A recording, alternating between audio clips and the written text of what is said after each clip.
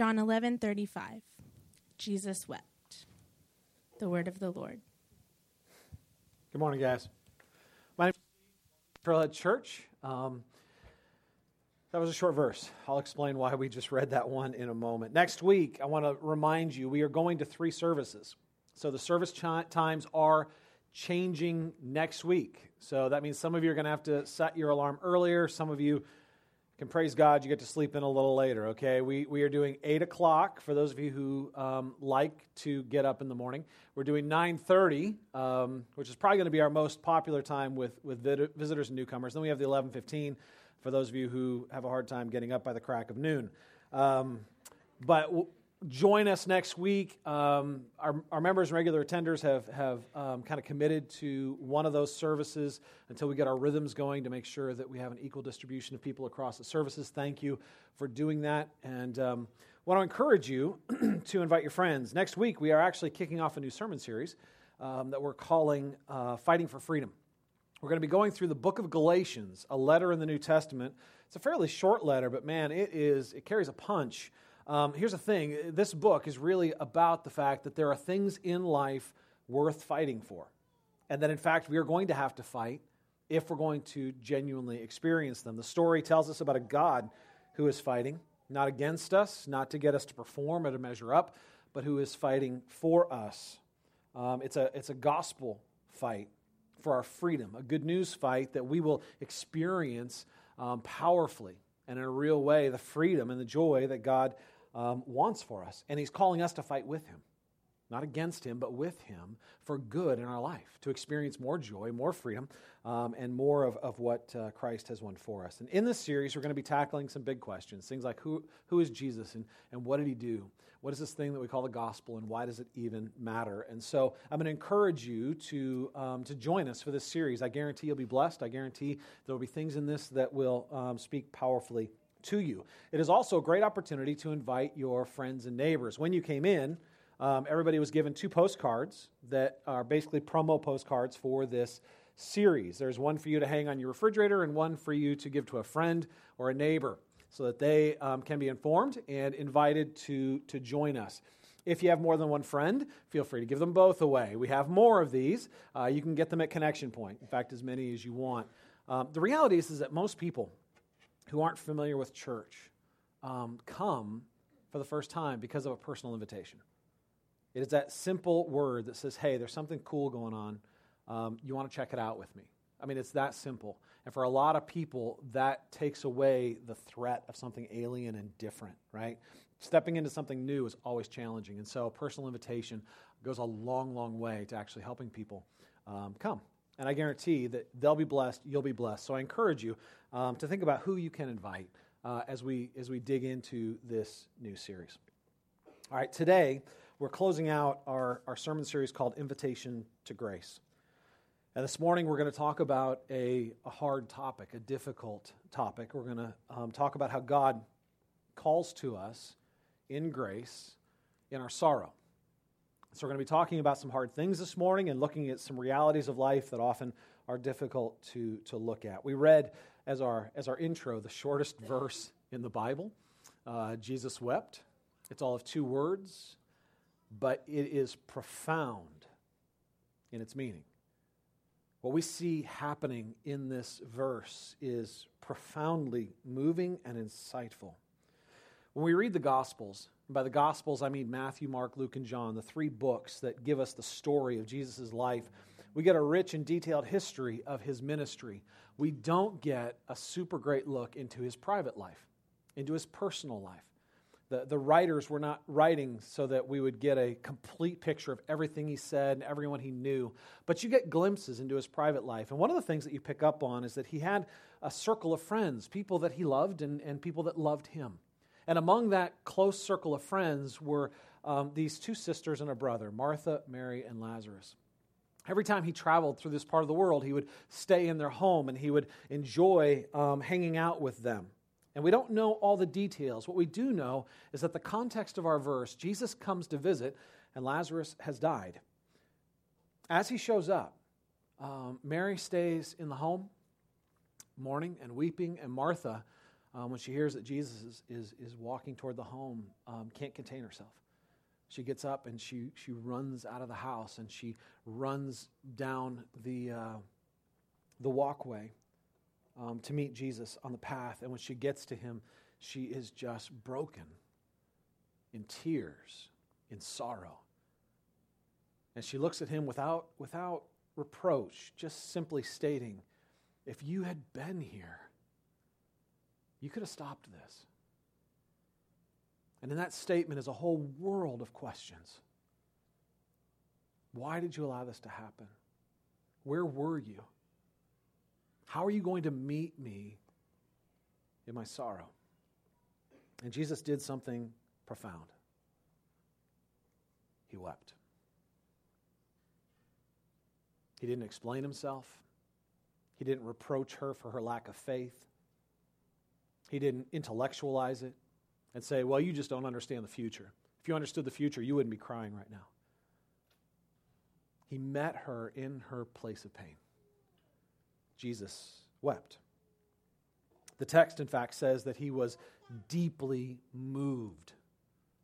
He wasn't just putting on an act. He wasn't just saying, well, this is the appropriate human thing to do, right? Sometimes we over-spiritualize Jesus and forget the fact that he was a man. And when we over-spiritualize him, we're like, well, he knew he was going to raise Lazarus, so clearly he couldn't have been sad.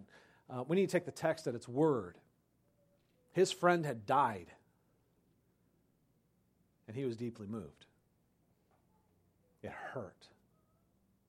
And he cried. The Son of God, who came that death might be conquered. The source of life, the one through whom everything that was made. The source of all that is delightful and joyful and powerful and triumphant.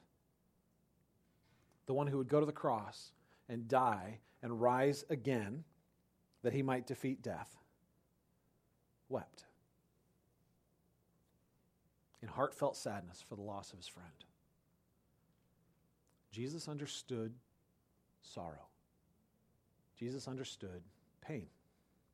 This last summer, one of my close friends was visited by death. It was in June, and I was out in California. Lauren and I were at a meeting out there, and I got a call from Brian, who is our worship leader. You see him almost every Sunday up here. Brian was broken and in tears because something had gone horribly wrong with Melinda's pregnancy. And as he shared, just broken, he let me know the doctor was very clear that they would lose the baby. Worse than that, because of the position of the placenta, Melinda's life was in danger. If things didn't change, she could die. And so he was just weeping on the phone with me. And I wept with him, and we both prayed and ran to God for grace in that moment. Now, they can tell their story way better than I can. We've actually asked them to share their story, so we've captured a video of them simply sharing their story. So I want to share that with you now. I'm Melinda. And I'm Brian. About a year ago, in October, we found out we were pregnant. And we're really excited and really had no concept of anything ever going wrong. They did the ultrasound, couldn't find a heartbeat, and basically said your child has stopped growing after 9 weeks. And so, fast forward to February, we get pregnant again. Well, in June, it was a Tuesday, and same kind of symptoms. We figured, okay, I guess it's happening again. Went to the doctor. He basically said, sorry, but you're going to lose your child. To make matters worse, that night, our doctor comes in, kind of a mess, and he's basically like, this is terrible. He's like, but you're in a bad spot. He's like, your placenta is covering your cervix, which means you can't give birth naturally. You could go into labor at any moment, and if you do, it could rupture your placenta, which at 20 weeks is still very strong. and that could cause significant blood loss, potentially jeopardize Melinda's life. And then he left, and that was Tuesday night. We sat in that reality of losing our child and having to make a decision of, how do I save my wife? But I remember thinking, okay, out of my league. I can't figure this out. And just started praying. God, save Melinda, save our child. And by Friday morning when he came in, Melinda was already in labor. So we were able to deliver Daniel on Friday, June 28th. Naturally, we didn't have to have any surgery. And he came and, he was born alive. And then we had to bury him. Just even telling that story, even looking at how God saved Melinda through that, and the news we had on Tuesday to the reality of what Friday was, I think is a tremendous grace. And we prayed and God answered, but he didn't, at least in this life, give us our son. He took him. If things had gone the way I wanted them to in life, it would look very different, but it wouldn't be good. And I would share my story, and it would be about me. It would be about me and my successes and my accomplishments and how well things have worked out for me. And God just hasn't allowed room for that, Like when I tell my story now, it's about him and it's about his glory and about what he's done. And God's not good because he has spared me. He's not good because he allowed Daniel to be born alive. That's not why God's good. We always want to put a little clause at the end of God's good because, And so it's just like learning God's good.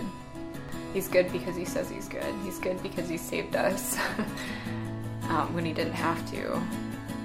Death was conquered, and I see that now. I understand that, and it makes all of the difference because I know that Daniel's worshiping Jesus face to face with him right now, and we get to do that with Daniel, with Jesus, all together someday. And when Brian's like worshiping up front in church, that's overwhelming now of just, we'll worship as a family again. Some of you are cursing my name right now because we didn't put tissues out at the end of the aisles. I apologize for that. I don't think I can watch that without crying. Here's the deal, you guys. This just happened this last summer, and so I'm going to give you a little bit of sensitivity coaching with these guys and with others that have gone through suffering. We want to love these guys. We want to pray for them, but we don't want to line up to talk to them about their loss. Often those who suffer loss have to put their grieving aside for a period of time in order to comfort others who are grieving with them. They have to lead others in their grief. And then that season passes and they get down to kind of the deep heart work of healing themselves. And that requires some space. And so while they're sharing their story publicly, their sorrow is still very personal and very real and very fresh. So let's not make that the center of our interactions with them. If you want to say something, feel free to say thank you for sharing your story. But just kind of let them just be them. I know as well that the Pachecos aren't the only ones who have suffered painful losses in the last year or in the recent history. I have, over the last year, wept with a number of families who are processing loss. The loss of children, the loss of friends. And I want to let you know that as a result, actually, this last year, we've made a resource available in our book center, our resource center. If you've lost a child, it's called Safe in the Arms of God, and we want that to be available to you. In fact, we have, if you've lost a child, a gift that we'd like to give you. Feel free to visit Connection Point. If you don't want to make yourself known, just grab the book and run. That's fine. It won't bother me. We just want to come alongside you and love you and encourage you. So we're left with some questions. Where is God when we face death? Where is grace when we are neck deep in sorrow? The reality is he's right where he was with Martha and Mary. He is there weeping with us, and he is there working for us. Now, to give you a context for our suffering, we need to take a glimpse back at the beginning of our story, the beginning of the human story. When we're talking about human suffering, there are no simple answers, because human suffering, when you talk about it in a big context, the reality is there is no indifferent human suffering, because it's always personal. When we talk about suffering, we talk about personal pain, my loss, and there are never simple answers for personal pain. But while there are no simple answers, I believe the Bible does give us an effective framework to understand why suffering exists in the world, why there is pain, and that framework does help us understand where God is in the process. We look at the beginning of our story, we find that a great tragedy occurred at the beginning of human history. In Genesis 1 and 2, Adam and Eve woke up every morning full of joy, full of purpose, full of a deep and lasting sense of love, and absolutely secure in life. But when our first parents rebelled against God in Genesis chapter 3, they introduced death into the world. God had told them, in the day that you eat of the tree, you will surely die. Now, they didn't die physically that day, but they did die spiritually, and spiritual death led eventually to physical death. See, death is not the cessation of being. Death is separation from life. Two different things. In the day that Adam and Eve rebelled against God, they died spiritually. They were separated from an intimate relationship with God, the source of life. They were separated from the love of God and the outpouring of the life of God because they had rebelled against God. And God is holy, and they had become unholy. And their spiritual separation eventually led to physical separation. When their bodies died, they didn't cease to exist. It was simply a separation of the soul from the body.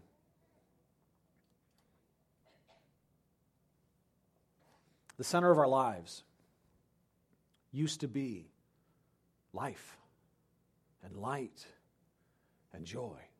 That's what we were created for. We were created to be deeply rooted in the infinite love of God and the absolute life and joy of God. Now, at the core of the human condition is a deep sorrow, a dark separation from life.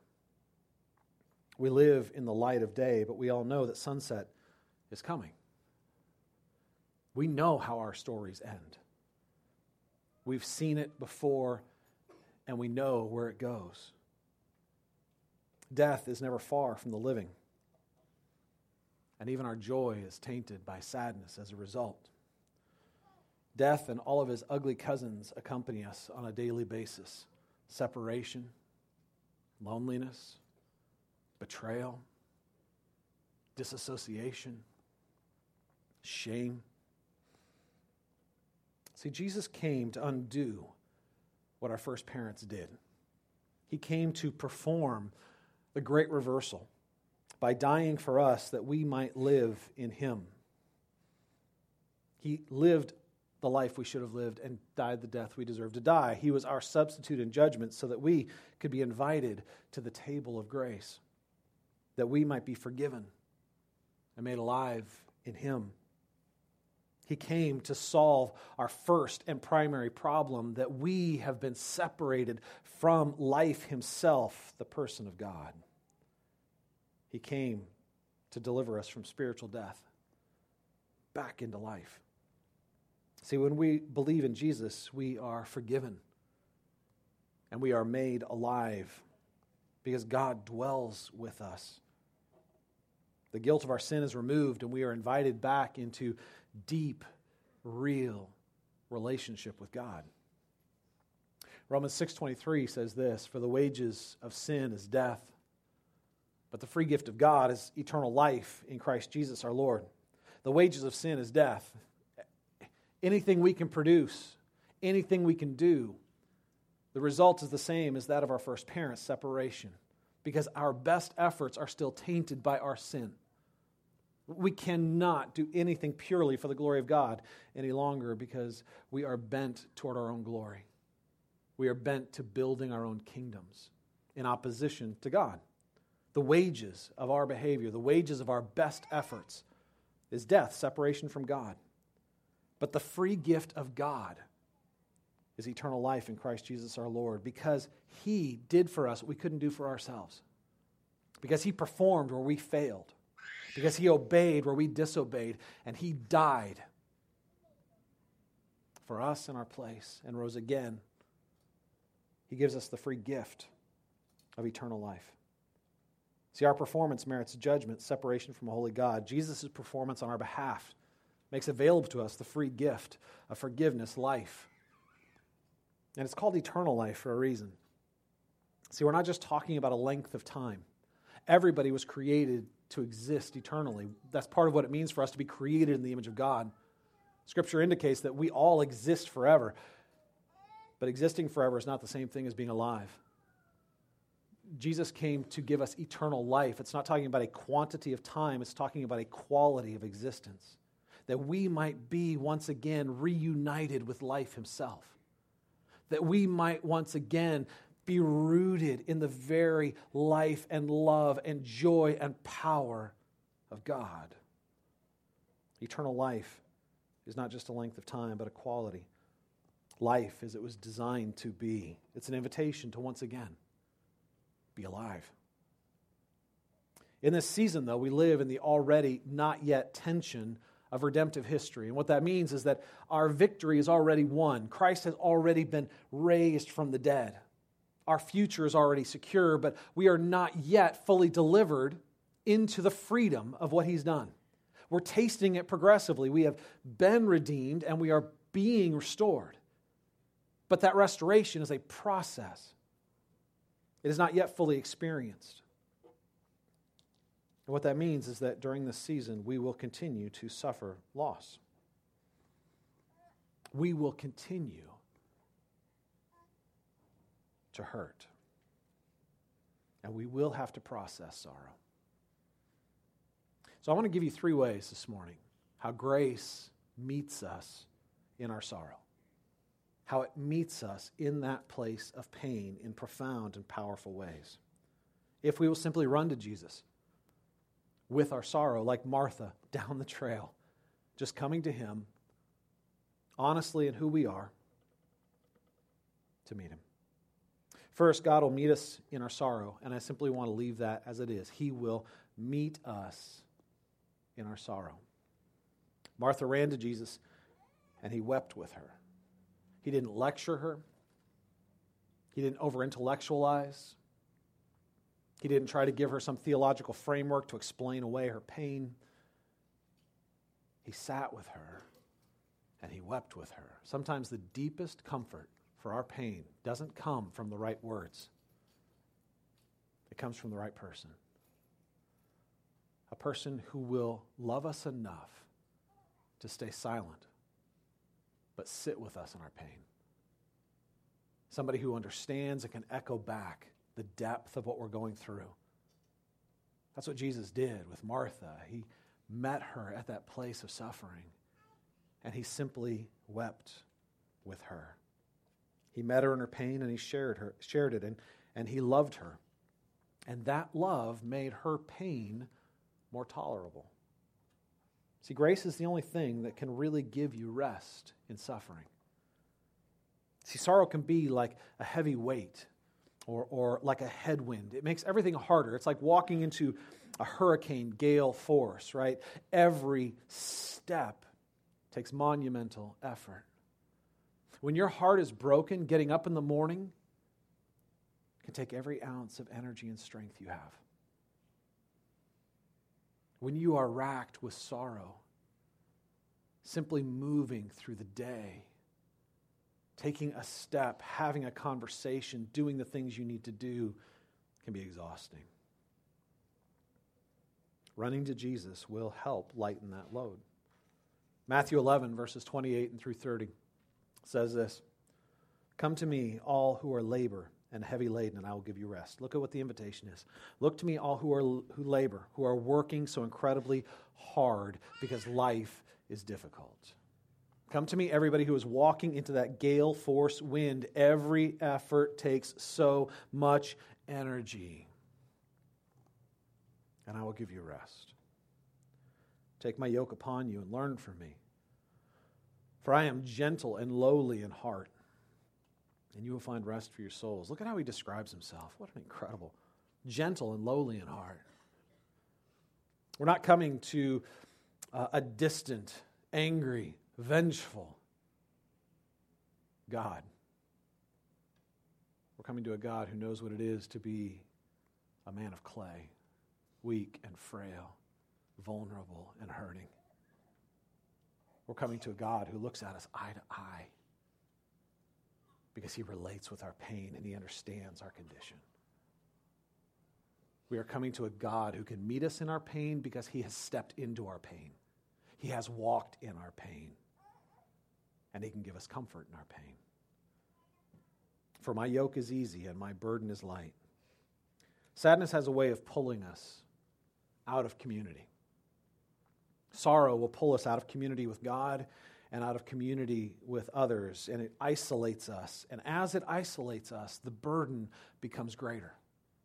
The resistance becomes more difficult. The pain increases.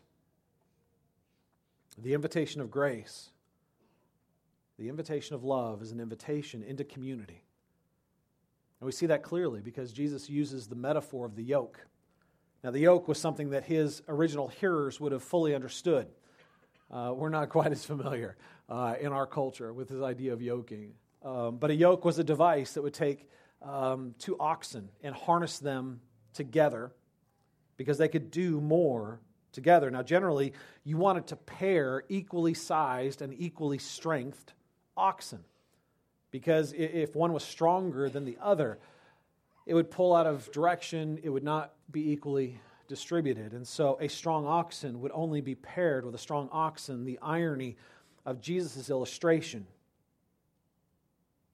is that he's talking about yoking his strength with our weakness. Jesus says, "Let me yoke myself to you, and I will carry you. I am strong enough for your weakness. My love will meet you in your sorrow." See, what he's offering is relationship, community, an experience of love. See, nothing lightens the soul like love. Nothing meets us in our pain and our sorrow like love. And that's why it's important for us as followers of Christ to renew our awareness daily of God's love for us. As believers, when we're going through times of hardship, we need to renew our awareness of God's love for us because as we meditate on it, as we enter into it, as we come to the table of grace, we are changed by it.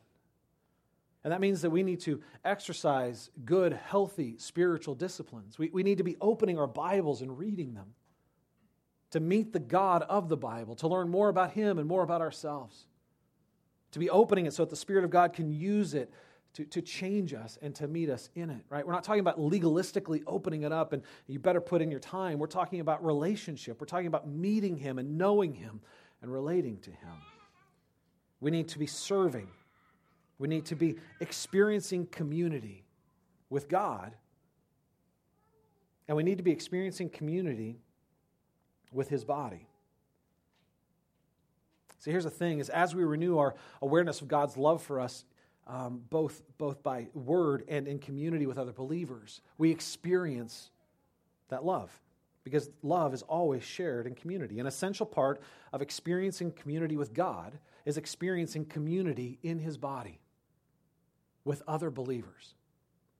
If we're not in community with other believers in Christ, we are in fact cutting off a necessary, essential part of experiencing the love of God. See, we're not just talking about being around Christians. We're not just talking about being around people, rubbing shoulders with people who are followers of Christ. We're talking about doing life with people, knowing and being known. We're talking about moving to a place where you have the courage to be honest and vulnerable and emotionally mature enough to invite others into your pain. Emotionally mature enough not just to show up to say, I'm here to meet you in your pain, I'm here to serve you, but actually having the maturity and the strength to be able to say, I hurt, and I need you to meet me where I hurt. And Jesus will work through the love of others to share with you his love. That's why we're called his body. Because as his body, we minister to each other in the name and in the strength of Christ. So grace will give us rest. It will also renew our hope. See, grace gives rest, but it also gives hope.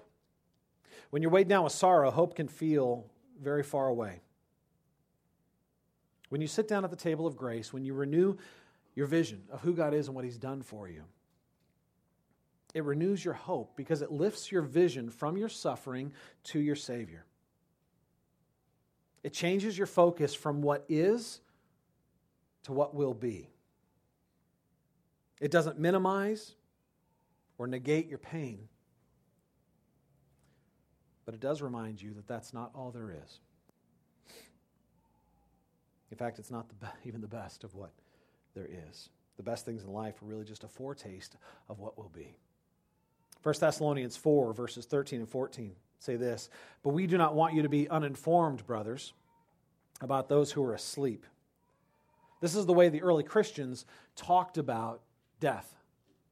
This metaphor of sleep. And it wasn't because they were ignorant of the reality. They understood that when a person dies, their body goes into the ground and it decays. They understood death, but they also understood death in the broader context of the work of Christ. That death was not permanent. That it was simply the separation of the soul from the body, and that was not the end of the story.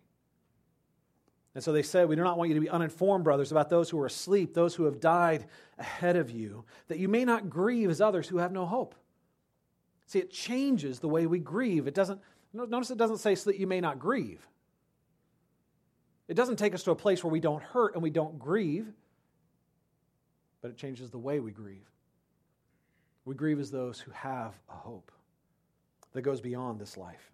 For since we believe that Jesus died and rose again, even so, through Jesus, God will bring with him those who have fallen asleep. This life is not the end of the story. See, Brian and Melinda, at the end of that video where they're talking about one future day where they will get to worship God together with their son, they're not just waxing poetic. They are, in fact, simply trusting that what God has said is true. They are simply speaking from a gospel-informed hope. Jesus rose from the dead, and that changes everything. It means that death is not the final word, and our sorrow is not the end of the story. So grace gives us rest. Grace renews our hope, and grace will awaken within us a renewed capacity for joy. When we're filled with sorrow, not only does hope feel distant, but joy feels impossible. Sometimes joy seems to be the opposite emotional experience of sorrow. That when we are filled with sorrow, we are incapable of also experiencing joy. Some would even reject joy as if joy were somehow dishonoring the sorrow. They feel a need to reject joy. Here's the thing, I want you to catch this, you guys. Joy is not the opposite of sorrow. Joy is the opposite of despair. The enemy would love to use the darkness of our sorrow to enslave us, to lock us away in a prison of our pain forever. See, he wants to turn our sorrow into despair. When we come to the table of grace, God meets us in our sorrow and renews our capacity for joy even as we grieve. It doesn't diminish our sorrow. It doesn't minimize our pain, but it keeps us from being entombed in it. Revelation 21, verses 4 and 5, at the very end of the Bible. We took a look and talked about Genesis 1 through 3, the beginning of the story. Revelation 21, in the final chapters of the Bible, gives us a glimpse of the end of the story, and it says this: "He will wipe away every tear from our eyes, and death shall be no more. Neither shall there be mourning, nor crying, nor pain anymore. For the former things have passed away. And he who was seated on the throne said, Behold, I am making all things new." He is restoring, and one day it will all be restored. When we sit at the table of grace, God reminds us that we are not defined by the sorrow of this age, the loss of this age, the pain that is associated with our lives now. Our loss and our sorrow are not the final word. We still suffer the consequences of Genesis 3, the rebellion of our first parents and our own rebellion. We still suffer death and all of the negative things come with it. But we eagerly anticipate the joy of Revelation 21. We eagerly anticipate the restoration of all things when God will set all things right and make all things new. We're marked by the beginning of our story. But we have a hero. We have a Savior who is making all things new. And as we fill our vision with Him, it will increase our capacity for joy, even in our pain, because we are loved. And because of His work, we are safe. Today we're going to get to celebrate this gospel, this message, in a powerful way. As we wrap up and we move into our time of response, I want to let you know that we will be having a baptism service this afternoon after our service, 12:30. I'm going to encourage all of you to stick around and celebrate with us. Baptism really is a celebration. It's a celebration of who Christ is and what He's done. It's a celebration of those who have placed their faith in that finished work. When we look at baptism, what we see is, in symbolic form, the death, burial, and resurrection of Jesus, right? You take somebody and you dip them in the water. Yeah. Imagine, if I just hold them there for a while. What does that symbolize? Don't worry, I don't actually do this. Some of you are like, man, you're brutal. I won't actually, but it symbolizes death, right? When you go under the water, it symbolizes death. When you come back up out of the water, it symbolizes a birth into new life, a birth into a new identity, a birth into your new name in Christ, your new future, your new hope. Baptism is a celebration of the work of Christ. It is a celebration of an individual's faith in Christ. And so it's a celebration. It doesn't do anything in the sense of earning, right? Christ earned it all. It doesn't do anything for church membership. It has nothing to do with that. It is simply the act of someone who has believed in Jesus, who wants to honor Jesus by following Jesus obediently into baptism. Jesus is the one who said that we should do it, right? Go out and make disciples of all the nations, baptizing them in the name of the Father, the Son, and the Holy Spirit. The first act of obedience of a new believer is supposed to be baptism. So I have a unique invitation for some of you this morning. If you have believed in Jesus, if you are a follower of Christ and you have not been baptized, you have not been dunked, I'm going to invite you to join us by being baptized this morning. Like, for real, right? You came dry, you're going to go home wet. Okay? Don't worry, we have you covered. We have clothes. We even have underwear, right? We got you covered. Getting baptized here doesn't mean you have to be a member here, right? Baptism has nothing to do with membership in a local church. What it has to do with is you being a follower of Jesus. If you're a follower in Jesus, if you're a believer and you have not been baptized, I want to give you the invitation to simply obey Christ and be baptized this morning. The only requirement is that you have faith in Jesus. It doesn't matter if you became a believer this morning right here during this service. If you have become a believer in Christ, you have the opportunity to obey Christ by being baptized this morning. If you've already been baptized, even if you're not a believer, I encourage you to stay around and celebrate with us as we celebrate the faith of those who have become believers and wanted to celebrate that through baptism. If you want to be baptized this morning, we're going to have some leaders at the back. What we would ask you to do is simply go and talk to them after the service. We have them back there to pray with people, to talk to people. If you have questions about it, go talk to them, and they will help you discern whether or not you should be baptized here with us today. And they'll give you instructions about how to do so if that's what you desire, and we believe that is In fact, accurate representation of your faith. If our sermon this morning, if the things that we've covered has stirred things up in your heart, and you would like someone to pray with you and pray for you, over you, we have leaders in the back. They're there every week, purely for the goal of just coming alongside people and praying with them and praying for them. And so if you would like to have someone to pray with you, feel free to do that. If you're a guest with us, we would ask that you would fill out the worship response card that's in your bulletin. We'd love to know you were here. You can drop it in the response boxes by the door on your way out. And don't forget that we do have a gift for you at Connection Point. You simply stop by there. And if you have prayer requests, you can put them on there, and our leaders pray for those every week. All right, I'm going to pray for us. We're going to go into our time of response, and we're going to share communion in a moment, but we'll explain that in a moment. Let me pray for us. Father God, I thank you that you are the God of all comfort, that you do not leave us abandoned to our suffering. You don't inflict our suffering on us in some vengeful or capricious way.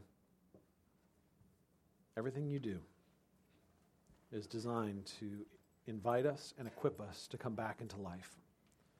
So I pray for my friends. I pray for those that are suffering the loss of maybe someone they love, maybe the loss of friendship, the nearness of someone who was like family. Those who are experiencing sorrow, maybe simply because the brokenness of the human condition has echoed so deeply in their soul that it has produced within them a melancholy that they can't shake. Lord, we know that there is plenty of reason for sorrow, but because of your work, there is reason not to despair. And so I ask, Lord, that you will meet my friends in the place of their pain, giving them the emotional maturity to grieve well,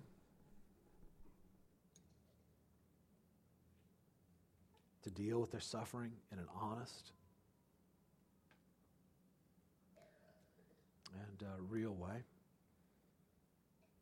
but not absent from or devoid or from your presence and your love.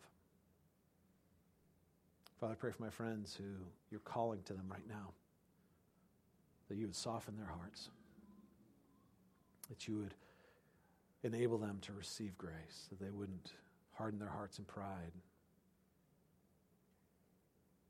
They would humble themselves to meet their humble God. I pray for those that need to follow you in baptism, that you would move their hearts to obedience. Lord, we love you. Equip our hearts to love you more.